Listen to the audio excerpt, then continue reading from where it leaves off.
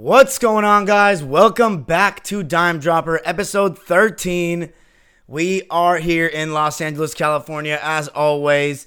Before we get started, remember to subscribe on Apple Podcasts and YouTube at Dime Dropper Podcast, as well as follow us on Spotify and follow us on Twitter and Instagram at Dime Dropper Pod.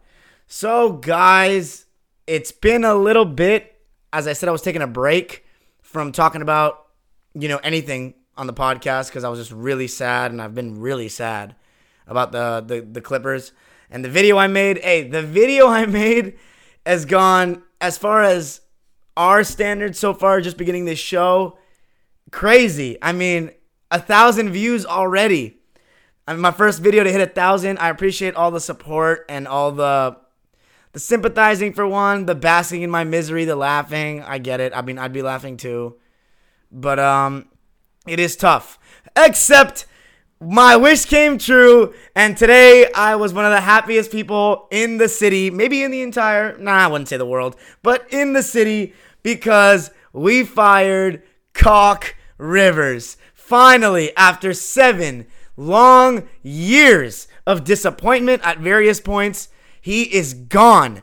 And I cannot tell you how happy I am about this, how thankful I am to Lawrence Frank, who is one of the best general manager / president of basketball operations in basketball right now. He did an unbelievable job last summer, of course, and for him to do this shows that he is a no-nonsense guy. He will only stand for a winning product, and that wasn't good enough, and Doc is gone. And ever since we promoted Lawrence Frank to president of basketball operations, he has just been unbelievable. And he's done everything he's needed to do to, make us a better team. And Steve Ballmer, I mean, to go from a guy like Donald Sterling to Steve Ballmer, to have somebody that's willing to do anything it takes to win, to go Microsoft style out here and fire Doc, who was hired by Donald Sterling's staff, not Steve Ballmer's staff. So, in my opinion, and I'm hoping I'm right with this, the plague, the curse has been eliminated, I hope, because Doc Rivers was the last bit, not counting trainer Jason Powell on the bench that's in charge of the injuries and stuff, that was remaining from Sterling. So now that Doc's gone, or Cock's gone, I feel as though maybe the curse has been lifted. And the fact that it happened shows that Kawhi, I'm assuming they ran it by him. And I think despite all that stuff he was saying last summer about championship coach, that he was okay with seeing him walk. And I'm so happy about that. And now the question is, who do we hire? And I've gotten a lot of questions asking me about who we should hire. And the answer for me is very simple. I'd be very happy if we signed Ty Lue. But there's a reason I became a Clipper fan. And one of those many reasons was Sam I Am Cassell. One of the highest IQ basketball players I've ever seen. A winner wherever he went, whether it was Houston where he started out his career and won 2 championships. Then he was in Milwaukee and they went to the conference finals. Then he went to Minnesota and they went to the conference finals. I mean, just think about that for a second. The Minnesota Timberwolves were in the conference finals. And then the Clippers made it to the second round where they'd never done it. The guy is a winner. He is a talker who never used to shut up. And I think that's exactly what we need. Because our squad is a lot of talkers when it comes to talking shit. But they don't got a lot of basketball minds out there talking. With Chris Paul, Kyle Lowry, these kind of guys, they're basketball even LeBron, Rondo, these are basketball minds talking. On the Clippers, we have Patrick Beverley kind of barking around. Do you know what I mean? It's not the same. Sam Cassell is a basketball mind. He is, if we had Sam Cassell, the player on our team right now, oh my goodness, we would probably have won the championship because he is so smart. And he was one of those guys that will settle the team down, and he just has so much enthusiasm. And I just think that we should go with a new coach, somebody that's fresh, somebody that deserves a chance, and someone that's one of our own. I like Ty Lue a lot, but Sam Cassell is one of our own. He's somebody that made me fall in love with this team, and I just believe. And if you guys watched the GSL right before the playoffs started, we played Oklahoma City on our last game. with a bunch of bench warmers, and Sam Cassell was the head coach of that game, and just the enthusiasm, the way that the boys played. I know there was no pressure, but it just made me believe, like, I was thinking in that moment, I said, if we fail in this playoffs and Doc gets fired, Sam just needs to get promoted. Like, I just would just be one of the happiest kids in the world because I started with Sam Cassell, and for him to be the coach, it's kind of similar to what we've got in Chelsea right now with Frank Lampard being the coach, and it's just so awesome for me because I watched him and loved him. So you always want to root for someone that's one of your own. And, you know, as for Cock Rivers, to end the chapter on him, I thank him for the things that he did, and he got us through some tough situations, especially with the Donald Sterling racism thing. He's been a great spokesperson for the league, and he's a great human being and a great man. I forgot to mention that when I went on my tirade. He is a great man, and I would, love to talk about basketball or life with Cock Rivers at some point. However, he's a terrible coach. He's overrated. Completely overrated. So he's done, and I'm so happy about it. So, guys, I'm feeling good about the Clippers, guys, and I'm just going to answer one of the listener questions that we got. We're going to get to more at the end of the podcast, but one of my former teammates at the Rec, Jack Chudikoff, much love to Chudy, always got some assists from him in shooting those short corner mid-ranges at the park. Do you think the Clippers should move PG, he asks. What changes to the roster do you want to see? I would love if we moved Paul George because I personally think now that we have Glenn gone, Paul George is the only thing now stopping us from winning a championship. I think that he's a plague and a cancer, but as I said in my episode, I'm willing to give him another chance one more year and then let him walk if we fail. And I don't want to sound pessimistic, but probably once we fail because I just don't believe that he has... The most important thing as a basketball player is self-reflection and knowing what you can and can't do and what your limitations are. I just don't think that he gets it at all. So as long as he's on the team, I just don't think he's going to win anywhere he goes, to be honest. So I would love if we traded him. I've heard a lot about rumors about Drew Holiday, and I would love that because he's one of the best defenders in the league. Once again, the fucking idiot media didn't put him on the defensive teams because they just don't watch basketball, I guess. Because it's so clear how good he is at defense. And the only problem with Drew Holiday is he's another kind of ISO guy. But if we replace an ISO guy that knows that he's the second best player on the team with a guy, replacing a guy like Paul George who thinks that, some nights Kawhi is going to go out, some nights it's me. No. You got to have a guy that knows his role, and I think Drew Holiday would know his role. So I'd love to see Paul George get traded, but I'm willing to give him one more year. Other than that with the team... as I said before, Marcus Morris and Trez, honestly, I don't mind if they go or stay. I think Trez is going to go, and I think that the Lou and Trez duo, as great as it is and how great it's been for Clipper fans and one of the best statistical bench duo of all time offensively, I think that they're a problem in the playoffs because neither of them play defense and neither of them rebound. And those are the most important things in basketball, in my opinion. Fuck the putting the ball in the basket. The most important things are defense and rebounding. Let's get real. All right? In today's era, yeah, I guess. But you know what? At the end of the day, it's good basketball that wins championships. And you guys have heard my podcasts. Today's basketball, I don't necessarily consider good basketball, except for a select few teams. And I think that Montrezl Harrell, as much as I love the guy, and like everybody that knows me knows I loved him, he really, first of all, he put out a tweet. And by the way, guys, I don't mean to sound so angry when I do this stuff. Like, I'm actually a pretty pleasant guy. I mean, if you know me. But I'm just so passionate about basketball, and the Clippers don't give me any happiness usually. They just give me a bunch of anxiety, stress, and anger. So, Montrezl Harrell, last weekend, the Dallas Cowboys recovered an onside kick and stole the game away from the Atlanta Falcons in the NFL. And Trez, who's a Falcons fan, had the audacity to tweet, "Oh my God, at Atlanta Falcons, I'm done with NFL. I can't with y'all." Are you fucking serious? Do you not have any self-reflection? I'm not even going to respond to that, Trez, but you know what? I don't even mean this the wrong way. You can go fuck yourself after that tweet. Go fuck yourself after that. Seriously.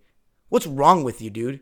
Do you have any sympathy? And by the way, I mentioned him in my podcast, JaMychal Green, and he posted on Instagram saying, "How did we lose?" acting like he was pissed. That's what I like to see, and he was at no fault. I know he went cold like the rest of them, but shit. even Kawhi is getting cold. So JaMychal Green is not to be blamed. JaMychal Green, I would love to see you come back next season, dude, because I fuck with you. Anyway, so that's it for the Clippers. Well, let's go into other things. So, guys, the direction of Dime Dropper right now. I am going to do an episode for each game of the GSL Finals. We're going to get into that in just a second, the preview. But after the season ends, the content is going to be ramped up to a different degree. And that means we're going to have guests on. We're going to start Dime Dropper featuring, which is going to be official guests. That means if they're working, coaching, or playing in the collegiate or NBA landscape, we are going to have more guests on. We are going to do video breakdowns of I'm actually planning on doing a Celtics breakdown of their series and why they lost, coming out soon. But I'm also trying to do breakdowns of old basketball because that's what I want to show you guys. And once again, one of my goals in doing this is to fix and change the misconceptions that have been really plaguing the young minds, and including me. I mean, I was plagued just before I moved back to LA. Even in UMass, I had all my friends at UMass, and my whole fraternity was like, oh, there's no one that's into basketball as Darian is, and he's very knowledgeable. But to be honest, I still didn't know a lot, and I still didn't know, in my opinion, compared to me now, I didn't know anything. And that's because I really learned about the way the game has changed, the way the game was in each era, and how you got to look at things, and what the people that know basketball say, and what the people that don't know basketball say, and what comments you make that indicate that, and what comments you can make that indicate you don't know anything, and you're extremely misguided. And my generation is as I say, we're gonna refer to them for the entirety of my Dime Dropper tenure, however long that lasts, hopefully forever. The Gen Z cucks. That's what they're gonna be called. And a lot of my friends are Gen Z cucks. Until they talk to me and have a real conversation and are willing to open up their minds, they're Gen Z cucks. So one thing I'm trying to do this summer is really educate and talk about legends and people that came before us, because we weren't alive to see it. So why not learn about it to become more educated instead of keeping this ignorant, everything's better now mindset? Because I'm from now. I believed what you believe. I did. Now I believe and see the truth. I know who's knowledgeable and who isn't. And it's the people that have been around the game the longest and have been alive the longest. And the one thing I can't stand is I'm trying to educate you guys here. And I don't mean to say that like I'm a professor with a PhD, but except when it comes to LeBron's career, of course. But I'm literally going back, as I said, the evolution of basketball, 1957, 56, 57, Bill Russell's first season, studying every single year as if I was alive.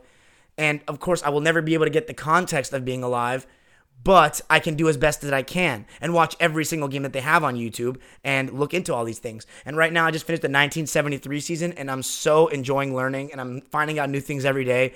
And the more things I find out and the more footage I watch, the more disappointed I get with the way that kids my age look at the game today and how many things that we don't understand. And that's what I want to explain to you guys and make you understand them, because I care about this shit. I love this shit. There's a reason I had a angry rant that got 1,000 views. There's a reason why I lost weight when I've been trying to gain weight, because I got so stressed out of my team. I love this shit.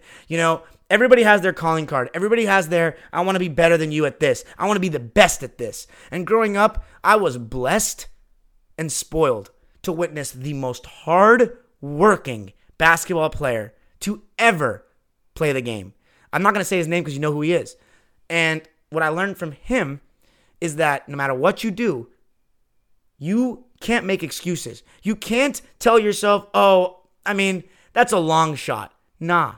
It's not a long shot. If you want it, go make it happen. There should be nothing deterring you and nothing stopping you if you truly believe that you are the best at it. And what did I always want to be the best at? Well, what I always wanted to do subconsciously in life is I wanted to know more about the NBA and its history than everyone standing next to me. Everyone. Now, am I ever going to be the most knowledgeable basketball person on this earth? Hell no, because I wasn't alive.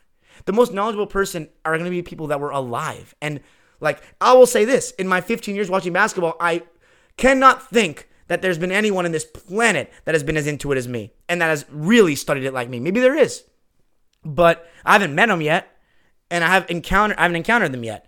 So what I can do is I can be the most knowledgeable I can be, but be better at talking about it than the most knowledgeable. So no matter what, I want to be the most knowledgeable person with the podcast about the NBA. That is my goal, and I'm not going to stop till I get there. And by getting there, that means finishing the evolution of basketball and going from 1973 all the way to where I started watching basketball in 05-06. And I will continue that. And you guys, this summer, I cannot wait. And by the way, I'm not just going to do basketball content this summer. I'm definitely going to start talking more about the Premier League that's in full effect. And a little bit about the NFL. But NFL, I'm more of a Rams fan than a real NFL fan. So if I am talking about the NFL, I will likely have a guest on to do so. But when it comes to soccer and the Premier League, I watch all the games of the big teams for the most part. And I would love to talk about that a little bit too. But once again, and also episodes that aren't basketball. We're going to talk about we're going to talk about non-sports as well. We're going to have different things. This is my podcast, and I wanted to do what I want to do. So that's the plans for the summer. The off season, I should say. We're going to take it to a whole nother level. I've been talking about it for a while, and we're 7 games maximum away from getting there. And I can't wait to educate you and educate myself about the history of the game and the beautiful sport that we enjoy. So let's get into it. Heat Celtics. Celtics fans. Oh, man. A little disappointing. I did say Heat in 7. I was 1 game off. Hey, just for the record, I didn't make a bracket before the Eastern Conference playoffs started, but I did predict every single winner of the Eastern Conference playoffs correctly before the series started. Every single one. So your boy did well on that. Miami did make the finals, and I think that you saw, this was a good series. There was 4 actually, I think, really close games. And the Celtics lost every single one of those close games. And I think a lot of the reasons is because they're a young team. Like Jason Tatum, who was absolutely awesome in the playoffs. And I'm gonna call him a superstar now. I think he earned that right now. Increased his scoring averages to 26 points a game, 10 rebounds a game, and 5 assists in the playoffs. And that is amazing stats. Those are amazing stats. And he, once again, increased significantly and showed a side of him that shows you what kind of great player he's going to be going forward. Did he make some really young player mistakes? Yeah, a little too much ISO, some bad shots, some bad turnovers, some, getting lost on defense here and there. Jaylen Brown, 22 points a game, increased his average, 7.5 boards. I thought he was really good in the playoffs. Kemba Walker, a little disappointing with his shooting, but what I love about Kemba Walker is he approaches the game the right way. He almost never does anything that dumb. Like, the worst thing he'll do is maybe take a bad shot here and there and miss some shots that he usually makes. And when you miss shots that you usually make and you're taking good shots, you're doing the right thing, you're approaching the game with the right mindset, I can never hate on you too much as a player. And that's why I think that you Celtics fans need to really appreciate what Kemba has done this year, where he's taken you from where Kyrie did. He's made Jaylen and Jason Tatum a whole lot better. And I think that Kemba Walker going forward is going to be great for the Celtics team. And I think that this was his first time in the conference finals. He learned some things. A lot of people on this Celtics team learned some things. And a lot of it was going ISO ball too much late in games with, Kemba's going ISO. Oh, let me go Tatum ISO. Very stagnant. It's like they stop running offense sometimes at the end of games, the Celtics. And I think that this future is so bright for Boston. And I think that I'm going to go Chuck Charles Barkley style on this one. I guarantee that the Boston Celtics will win a championship in the 2020s. The decade. This decade they're going to win. And Tatum and Jaylen Brown will do it. I truly believe they're going to do it. I think that these guys are special.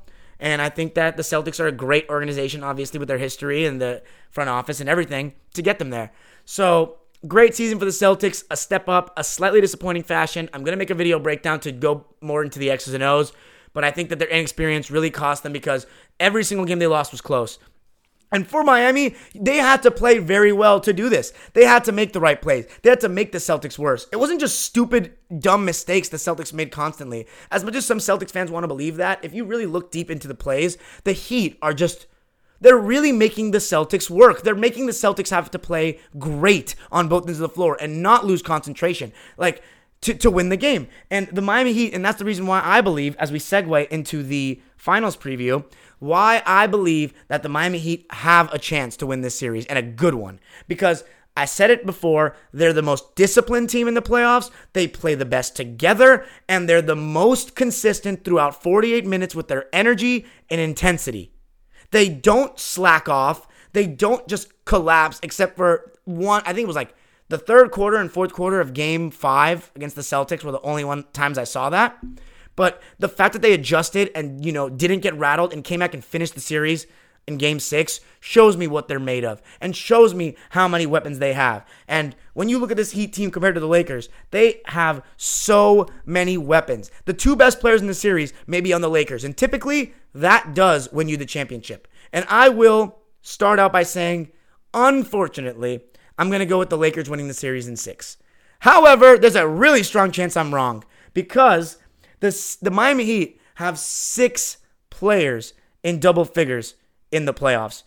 Duncan Robinson averaging 11, and oh my God, was he ridiculous. And he's just been ridiculous in the playoffs. Like the shots that kid makes. I mean, Asher did refer to it in the playoff preview, if you watch that. He talked about how Duncan Robinson's shot making is just completely ridiculous. And his story is unbelievable. That whole, hitting up the guy, I don't know what media member it was, but, acting like his career was going to end after Michigan. And for him to be a starter on a finals team now, Duncan Robinson, man, a whole lot of respect for you. Jay Crowder averaging double figures. What an addition that was to the team. Andre Iguodala was huge in Game 6, and you saw me talk about him a bunch. An incredible addition. And Bam Adebayo, 18.5 points and 11 rebounds and 5 assists in the playoffs. And then you got Jimmy Butler averaging 21, 6, and 4.5 with 2 steals. And Goran Dragic leading the points with 21, 4, and 5. Now, you might be asking yourself, maybe Jimmy Butler's not the best player on this team. Wrong, in my opinion. Jimmy Butler is doing something that in our era of basketball, where we're so infatuated with the statistics, we have not seen somebody play this way in years. A leader that makes literally everybody better around them, and it's by not touching the ball all the time. See, we have this perception, and it's a complete Gen Z cuck thing, that somebody can only be making you better by benefiting from you directly, meaning your passes. And you know what? That is not the case. That's not what making somebody better is. Because if I have to feed off your plate constantly, then that's not me making better. Once again, if you gotta put the training wheels on to ride the bike, you can't really ride the bike. If you take that one guy who's making you better, a la LeBron or certain guys like that, James Harden, that's getting you open shots if you can't score, then and he's coming out the game and you can't play, how much better is he really making you? So the reason why I think Jimmy Butler is doing an unbelievable job, and this is what, and once again, I don't mean to be comparing Jimmy Butler to Bill Russell, but a thing that Bill Russell did was he sacrificed his stats and said, you know what? I can score, but I'm not the best scorer in the world, and that's Jimmy Butler. I mean, this guy, we got to remember, this isn't some 5-star recruit, one and done player like Tyler Hero kind of talent. This guy is he came from junior college. This man went to JUCO. So the where Jimmy Butler has gotten, and first of all, think about it this way, guys. When Jimmy Butler signed with Miami, I, myself, and a lot of the basketball world thought this guy has a delusional sense of himself because he really thinks that he can win a championship as the best player on this team in Miami. Well, he has proven us all wrong. Because, yeah, we didn't know Duncan Robinson would be so good, and yeah, we didn't think that Bam Adebayo would improve so much, but Bam Adebayo was on the team last year, Eric Spoelstra was on the team last year, Goran Dragic was on the team last year, and they didn't play like this. And Jimmy Butler has just I always say this, your team takes the identity of your leader in most cases. And in this case, this is such a Jimmy Butler team. He has finally found his place where he can be the leader that he wants to be, and everybody can follow suit. And that's the whole beauty of this Heat team is you don't know which guy is going to lead in points on a given night. It could be Tyler some nights. It could be Goran some nights. It could be Bam some nights. And then it could be Jimmy some nights. And that's what makes them so dangerous. And I think that's why Jimmy Butler truly is the best player on the team, because you don't have to score so many points to do so. And I think he's going to need to be better scoring the ball and more assertive in this series. He needs to show us that even though he doesn't have the craziest offensive bag, that he can still get his jumper, his mid-range contested, his moves, his attacking the rim. He can still get his shots, his points on anyone. You know what I mean? And Jimmy Butler, to be able to let people go up. Like Goran Dragic has been good for years, but the way he's playing right now, he's never done this on this kind of level. And Jimmy Butler is, and I would argue that Goran Dragic could be the best offensive player on the Heat. But I think if you encompass the whole body of work, what they've done on different teams, Jimmy Butler's been a star wherever he's gone, and now he's come here and done this to this team. It's not a coincidence, guys. It's truly not a coincidence. Jimmy Butler is allowing everyone, and you heard what he said in game, I think it was against the Bucks, game 2. He said, I don't care who goes off on a given night. All I care about is the end result. And that's the way he plays. And that's the way that great leaders all time, like Bill Russell, who has the most championships ever and never led his team in scoring once, which is not a coincidence, lead. And so I think that people need to give Jimmy Butler a lot of credit. And I think that the very casual take is to say, people are giving Jimmy Butler too much credit. It's the other guys. The other guys deserve a ton of credit. A ton. But to detract from what Jimmy Butler has done because he's not taking a bunch of shots and he's not filling up the stat sheet and he's not making everybody feed off his plate is horrible. We need to acknowledge that. So let's go to the Lakers, who, I mean, Anthony Davis in that game 2 completely bailed LeBron out of the game. I mean, that dude was playing so bad in that fourth quarter, I can't even tell you. But Anthony Davis completely took over and made a ridiculous shot, and I said it then, that's a series-winning shot right there, because I didn't think Denver was going to be able to recover, and, you know, the Lakers did a great job taking care of business, and props to LeBron, who closed out the game on some Kobe shit in Game 5. Now, that being said, it is disappointing to see Jamal Murray get hurt, because you could see in Game 5 he was laboring so much. But what's really annoying is that Nikola Jokic seemed to get and I know part of it is because Dwight and Anthony Davis made life tough for him and can go at him, and we didn't have a guy that could go out Jokic. But Trez and Zoo and Kawhi driving in the rim got hit by Jokic a lot of times and didn't get any calls. But Jokic gets in foul trouble almost every damn game of this series against the Lakers.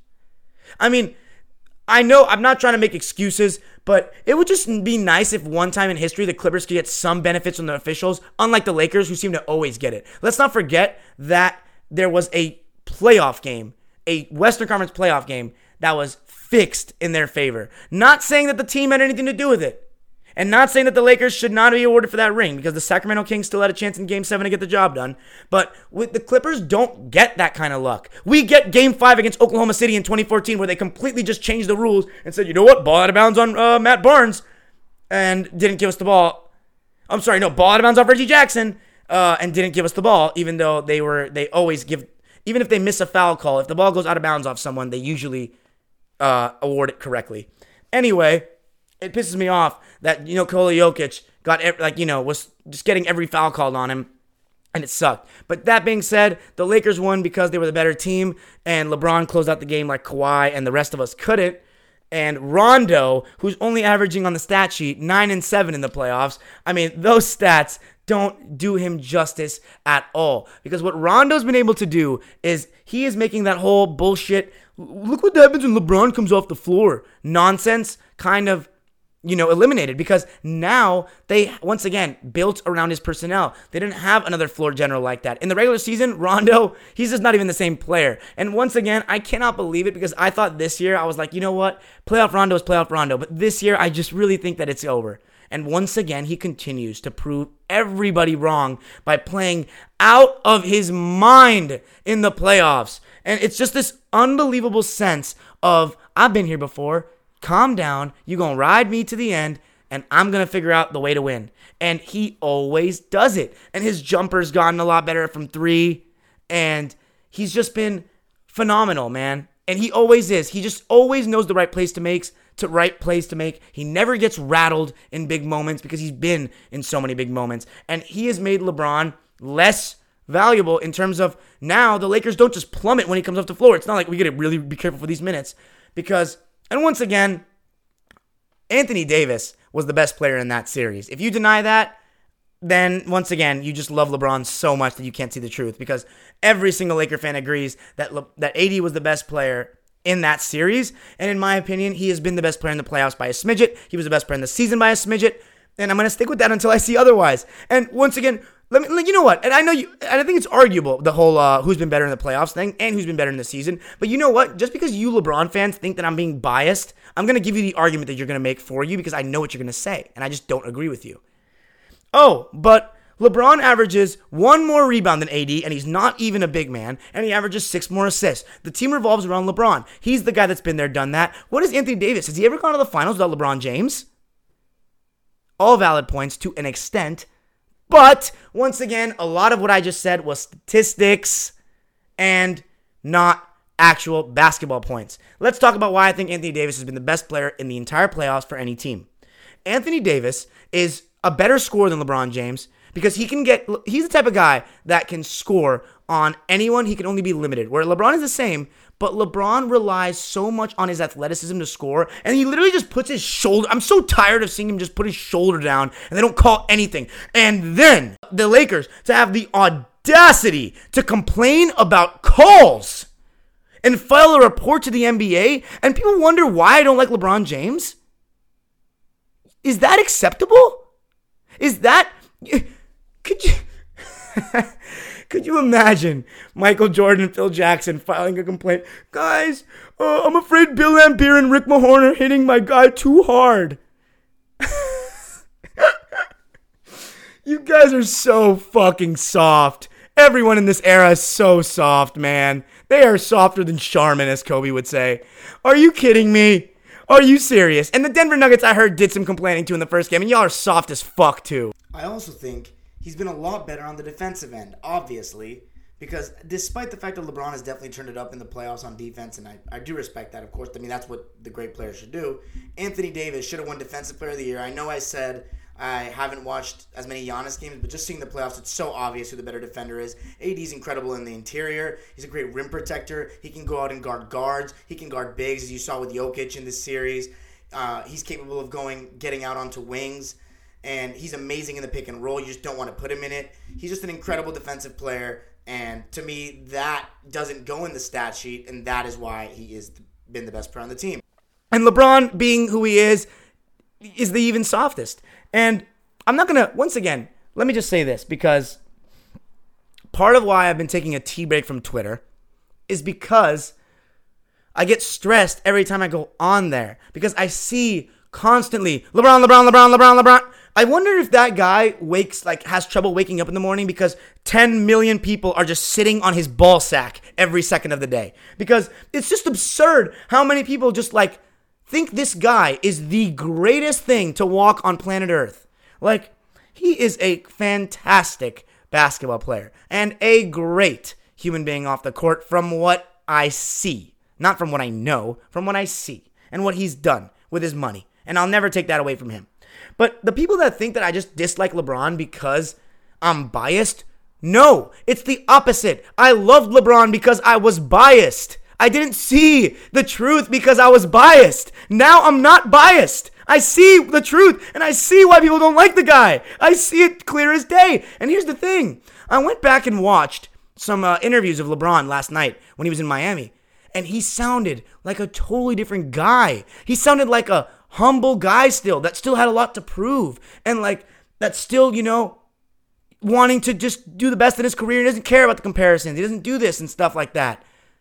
A guy that doesn't act like he just, right now, the thing I cannot stand is, first of all, he is the biggest attention whore I've ever seen in the NBA. We should start calling him one of my new nicknames. It should be LePron. The P and the R together for a reason, because he is the master of PR. He is a genius with the way that he says the reporter's name. He answers questions thoroughly. He's literally that guy that just tells you what you want to hear and just acts the way, he literally cares about his image so much, and it's so obvious. Guys, you know that interview that Kobe had after the game, I think it was game 2 of the 2009 finals, where he was like, job's not finished. That was a natural response to a question that was asked to him in a press conference. But LeBron is spamming it so much. Do you know what LeBron is? He's just a cringe monster. He is the cringe monster because, he sat on the Do you guys not see what he's doing? He's sitting on the floor because he's obviously trying to show everybody that I don't care about this celebration. I'm going to sit down because the job's not done and I want everyone to take a picture of me. And then he posted it on Instagram. Like, guys, are you not naive to these? Are you being so naive to these things? Darn, you're just hating, man. Just accept what he's doing. No, I'm seeing what he's doing. And there's another video, if you really want me to post it so bad. It's him and Anthony Davis right after that, walking to the locker room.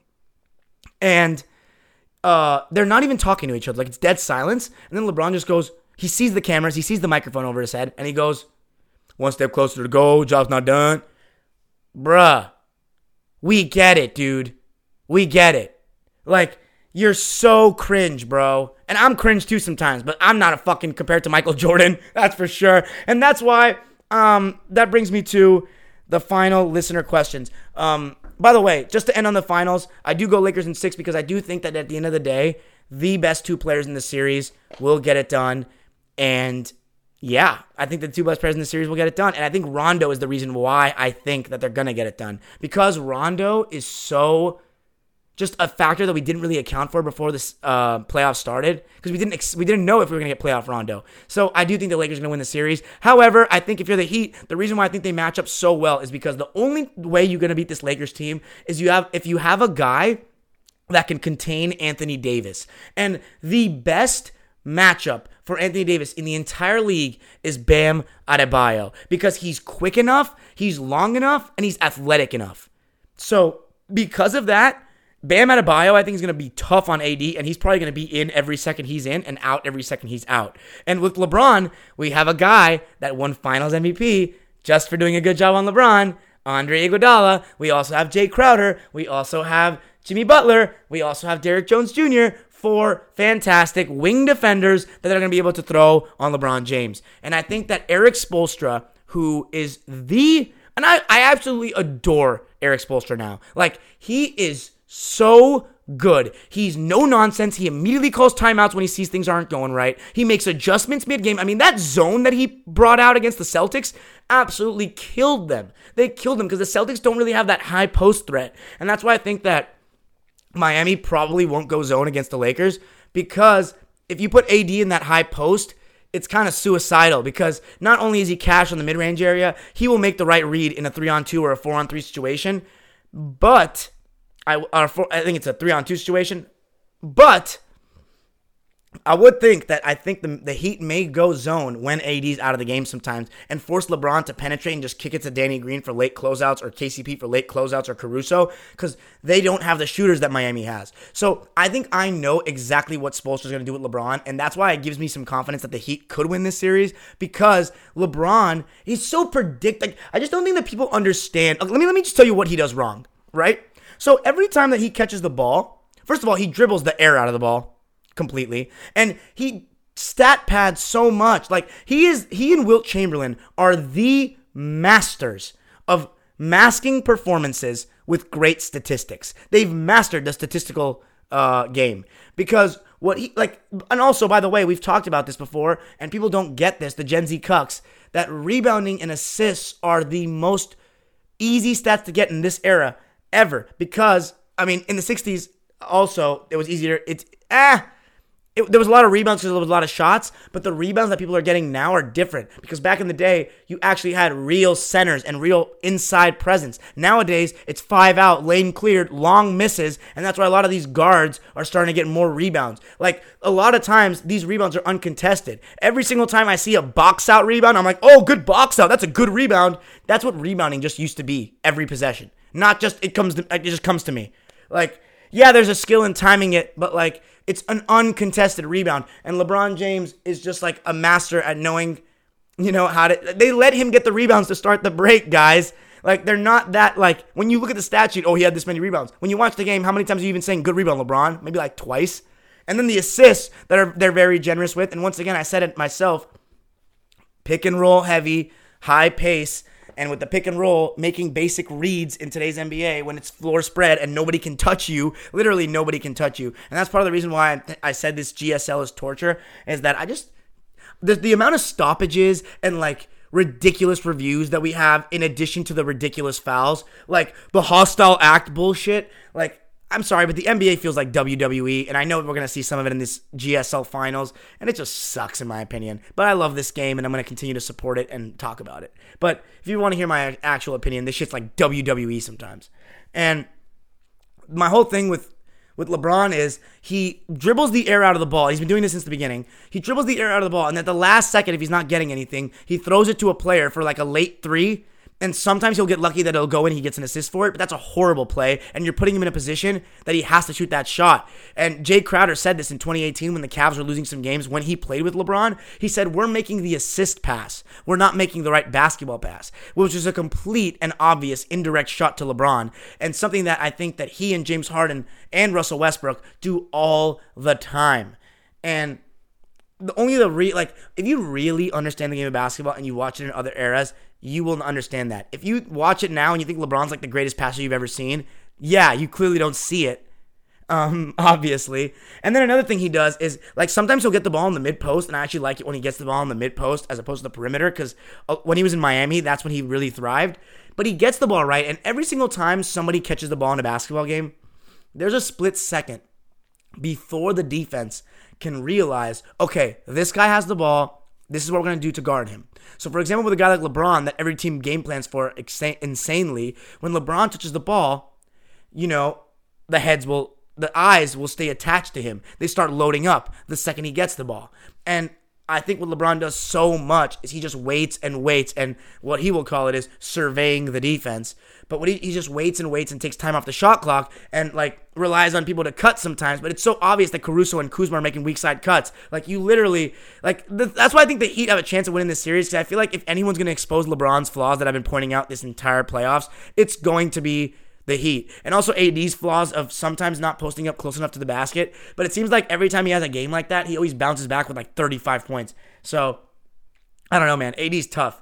But I see what LeBron does, and every time he gets the ball, there's a split second where he can just go to work right away, quick move, like I saw Kobe do for so many years, and I see Jordan do whenever I watch him play, but he just stands there and waits.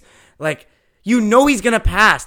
He takes a couple dribbles, but he's looking to pass. It's so obvious. That's why I say he doesn't keep the defense honest a lot. But, let's get to the listener questions to end it off. But yeah, I do think the Heat have a chance for all the reasons I named: their defense, the zone, the different coverages, and having the best coach in the series. And oh my God, how poetic would it be if Spoelstra, who LeBron tried to get fired and we all conveniently forget about it. But if you listen to Who's the GOAT, once again, please listen to my podcast, Who's the GOAT, because it uncovered all that stuff where LeBron bumped into Eric. Can you believe that LeBron bumped into this guy and went into, they had a meeting with Pat Riley and he asked him, do you ever just get the itch to come back and coach? He didn't say the to come back and coach part, but that's obviously what it means. Can you believe that this guy had the audacity to try to get this guy fired? Look at what he's done now, Eric Spoelstra. He's a Hall of Fame coach, bar none, end of story. And if he wins the championship this year, he's one of the greatest coaches of all time. And he may be in the conversation for top 5, maybe. Anyway, let's get to the listener questions. I'm happy with the feedback and the questions, and I look forward to doing this more with each episode. But good friend and brother and teammate of mine, Jack Moran, asks, who are your early picks for most improved and rookie of the year?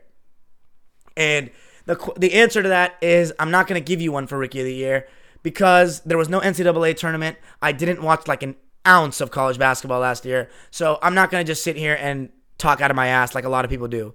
I'm not going to. Sorry. But my most improved player pick is coming from your boy's favorite team, and his name is Ivica Zubac. And the reason why I think that's the case is because I think Trez is gone, and I think that Zubac's minutes are going to be increased so much, and I think that after this playoffs, he's going to have a lot more confidence and another year of chemistry with Kawhi, and I think he's going to average 14 and 11, and he's going to win most improved. That's my prediction for that. My friend Martin Samoska asks, who do you deem the biggest bust in sports history? And my answer to that is I can't answer for hockey or football or baseball because I don't know enough. And my answer for basketball is I also don't know enough because I have not finished the evolution of basketball. So I don't know who the biggest bust is. However, in my era, it's a clear and obvious answer, and his name is Anthony Bennett. He's the most obvious bust. I don't even need to go over the reasons why. He just basically didn't even have a career. And the final question to end the podcast from my teammate and brother as well, Antonio. He asks, when Legoat, oh my goodness, wins the championship this year, will you change your stance? And the answer is, listen. Once again, I do not just hate to hate. I used to love this guy. I was unbiased and started to hate him for reasons. And that started with his requests to actively recruit Kawhi and be willing to get the easy way out. What his fans don't realize is that KD is a bitch because he wanted his, team or whatnot. And, he took the easy way out. What you don't realize is LeBron was willing to do that too. And when you say, well, he's only doing that because he got screwed from KD, there's a reason why KD moved teams, right? Why he went to a better situation and played with great players that he likes, because he didn't win in a small market, right? Once again, the league. And also, this stuff about like LeBron complaining and people defending him saying he's just a product of his environment. Who creates the environment? Who is a role model for the environment? Because when I was a kid, when Kobe Bryant was the best player in the NBA, the first and second best player in the league were never thought to be playing on the same team. But now it's a real possibility because of who's in charge and who pushes for this. Oh, I love to play with the best. He prefers to play with the best than compete against the best. Right now, we have actually not even arguably for me, two of the top three players in the league on the same team. And I'm seeing some people say, I saw Colin Cowherd today. My friend Will sent me he said, I don't think Jordan would have gone to the finals with Anthony Davis. Guys, I hate going on Twitter because I see all you Gen Z cucks that believe that this LeBron Jordan thing is like a real thing. Like it should be debated. The only way that you can tell me that you think, and by the way, so to answer your question, Antonio, fuck no, it's never going to change. LeBron can't do anything for me to think. He can go as far as 2, and here, actually, you know what? Let me just phrase this differently. My friends said, D, here's the thing about me, and why you guys should still listen to me, even though I'm a LeBron quote unquote hater, because the haters in the media, like your Skip Baylesses, they won't admit when LeBron does well. They won't give him credit when he wins. They're going to say like, oh, he got carried, or oh, he got lucky, or oh, even if he wins, he was 0 for 3 in the fourth. No. Not with me. With Kevin Durant and with LeBron James and Kyrie Irving. I dislike all of them. But I could never, ever take away how incredibly talented they are at the game, what they do on the basketball court, and how good of players they are. Never. I'm never going to let that cloud my judgment. I'm never going to let that cloud my opinion. I'm always going to tell you how it is. I just said LeBron was Kobe-esque in finishing that game. I just said you can make an argument LeBron's the best player on the team still. You don't have to agree with my opinion of AD. But the funny part is the LeBron fans say that there's no argument. And that's why they should not be entertained. And they're the worst kind of fans because they follow an individual and they miss the point about the game. This is a team game. But the funny part is they use the team game as an excuse for when he loses, which is ridiculous because they give him praise when he wins and then when he loses, it's a team game, which is completely false, ridiculous, bullshit, Gen Z cuck, media wash logic. And I'm afraid that you need to go. Oh, so by the way, so back to the thing about my stance. My friends were saying, don't hate on him so much. So I said, okay, guys, you know what? I'm going to give him a new chance. Now that I'm off Twitter and I'm not seeing everyone suck his dick all the time, I will give him 10 strikes. If he does 10 things that I completely dislike, then I'll go back to hating him again. But until then, he's just, I don't love him, but he's just a guy. He did, so the complaining for the calls, the sitting on the floor, eventually it piled up so much to the point where I'm just watching it. I'm like, I can't like this guy because I'm me and my opinion. And once again, that's why people need to stop taking these stupid fucking rankings so seriously. Everyone's opinion is different. There's no set criteria that everyone needs to have. That, oh, so because ESPN wants you to think a certain way, I have to have LeBron second if he wins, or do this, I have to have him there, I have to have him this, or else I'm being like lying to myself, or I'm being stupid, or I don't know basketball.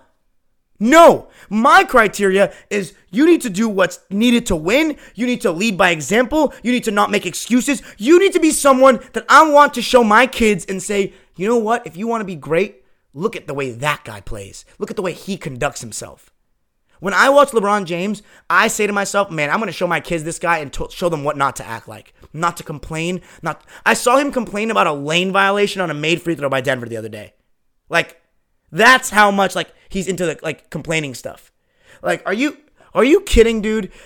He is, and I was also watching, like, the All-Star drafts from 2 years ago and last year with Giannis and him, and, like, listening to him is like listening to that kid in school that, like, brings an apple for the teacher every day and raises his hand for every question and says exactly what the teacher wants to hear and will bring cookies for a holiday and wants to kiss the teacher's ass to the point where he's guaranteed an A. That's how he sounds to me now. He literally just tells everybody what they want to hear, and it's like, it's so cringeworthy. It's like, I fucking hated that teacher's pet growing up. So what makes you think I'm gonna like this dude that wants to be like, he wants to be the GOAT so bad. That's the thing. He said it since the beginning of his career. He wants to be the GOAT so bad. It's such a media-driven narrative. Because in my opinion, the reasons why everyone thinks that, like, oh, he could be better than Jordan is because, oh, he passes better. He's such an all-around player. But those same LeBron fans, as I said in Who's the GOAT, will not acknowledge that Larry Bird is better at Michael Jordan in those exact things,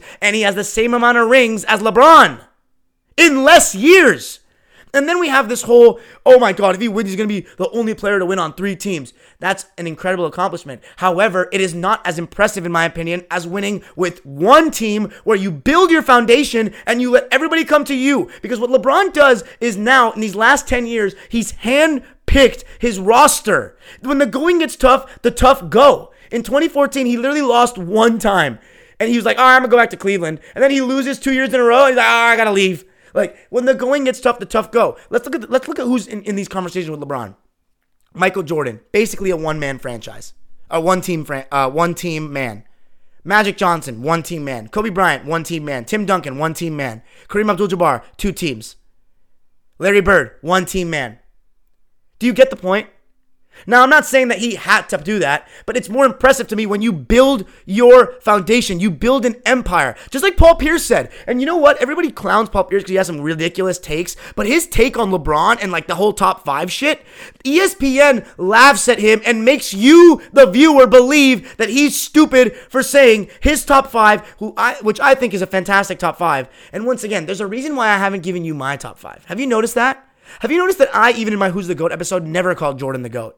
I never said that. I never said my top 5. I'm purposely not saying it for a reason. You're going to hear it one day. But when I see everything. Because right now, it's bullshit. And the people that think, like the Gen Z cucks that believe that you watched 5 games of Jordan randomly throughout the course of your life and you think that means you watched Jordan and can compare him to LeBron are so ignorant and stupid. Because what you need to do is you need to go learn about why the game was played a certain way first. And take this bias out of your brain that what people do in my generation is they look at the game and they look for angles to say that this game is better. And they look for angles as to why Jordan's not as good as LeBron. And what you need to do is just throw all that shit out of your mind. You need to watch the game as an unbiased basketball fan that's watching basketball the same way you would now and notice the differences. And like if you are growing up with LeBron every single night, watching every single thing he does, watching ESPN spam about it 100 fucking times a day, compared to hearing about Jordan from documentaries and watching occasional games that you pick out randomly, it's not the same. Go watch a whole final series of Jordan. Go watch the adjustments he makes from game to game. Go watch the how he approaches each game. And then if you want to have a discussion with me about it, I would love to when you watch the whole series. Not this bullshit that everybody wants to do, including you, Antonio, who's listening to this, I hope. So, I don't want to hear that. But first of all, LeBron can go, for me, I guess, as high as 2. But for me, he's never going to go up, I don't think, in my list. Maybe. Because in my opinion, I feel like when I do the evolution of basketball and I do Larry Bird and Kobe Bryant's careers, there's no way I'm going to think LeBron's better than them. There's no way. And it's not biased. It's because the way they conduct themselves, what they do on the court.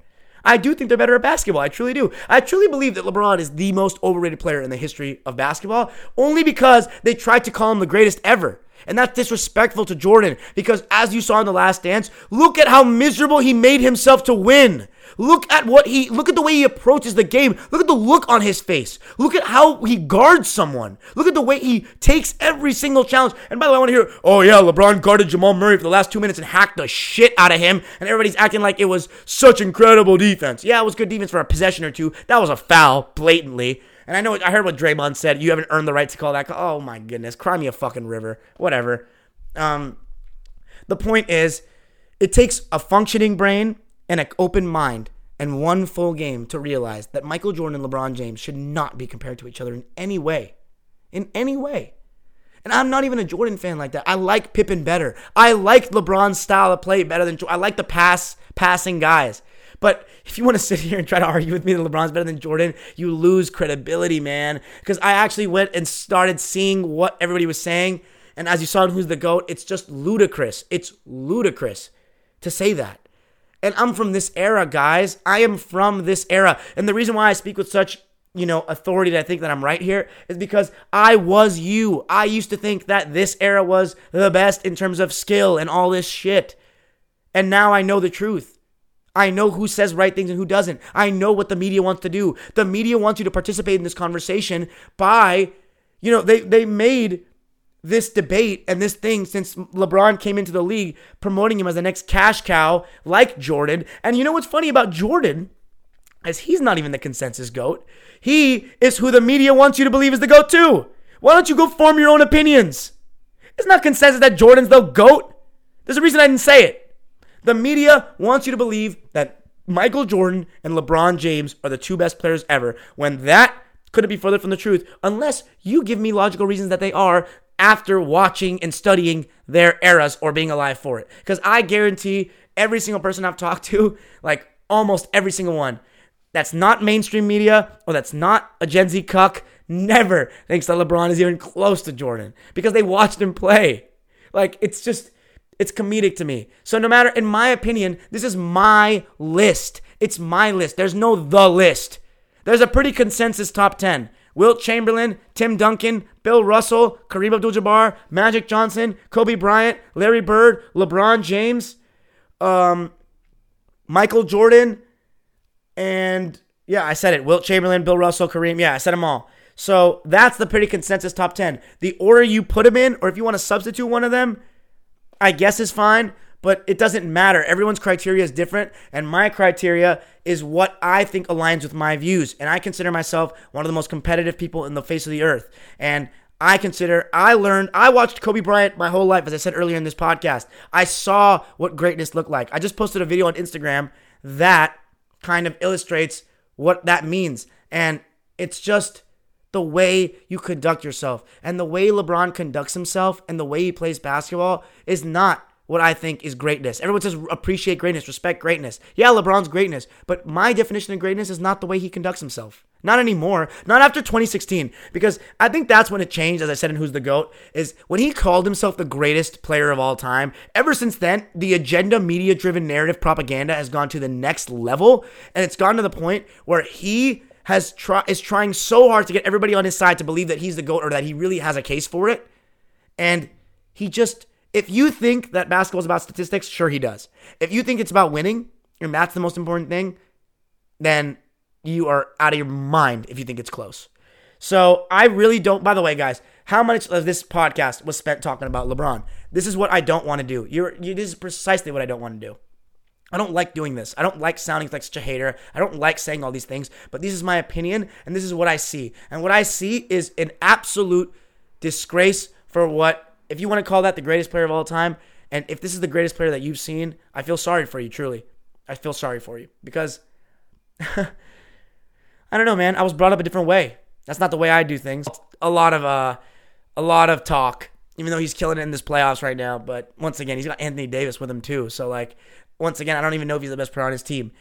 So no, if you want to hear that my ranking is going to change if he wins this year, you're not going to get what you want to hear, because this is my rankings, and my rankings are what aligns with my views. There's no consensus bullshit that everyone needs to think of ESPN, who I quite frankly cannot stand any longer. And once again, honestly, I'm just going to unfollow them on everything, because it's just too much propaganda. Did you see what, I'm going to close it out with this. Did you see what Eric Spoelstra said to Rachel Nichols yesterday? They couldn't go 10 minutes without talking about LeBron. You're facing your former player, LeBron James. And you see what Spoelstra said? That's a great storyline. Can you let us enjoy this? Like, yes, shut the fuck up. It's not LeBron every 5 seconds. Like, I see why my uncle didn't like Michael Jordan anymore when he played, because they probably shoved it in his face all the time. Like, nobody likes that. It's not fun. You're not all, like, you're still a human being. Calm down. Let people think for themselves. But they don't want to, because they know that they can make media pushing this one central figure that they have for so long, and every single graphic with his name on it gives people talking and getting them views. It's all about money in today's day, both with the NBA and everything around you. It's all about money. And that, my friends, is why the media cannot be trusted and why you need to form your own opinions. And the same people that are promoting LeBron as the second best player of all time or top 2 are the same people that voted Giannis MVP and that left a bunch of people off the defensive teams and are the ones that make these criteria. So that's it for me. I don't want to have to talk about any more stuff about the GOAT conversation until I finish watching basketball, okay? Please tell me if you enjoyed. Please give me feedback. I will see you guys and talk to you guys for the first episode, or after the first game of the finals. Peace.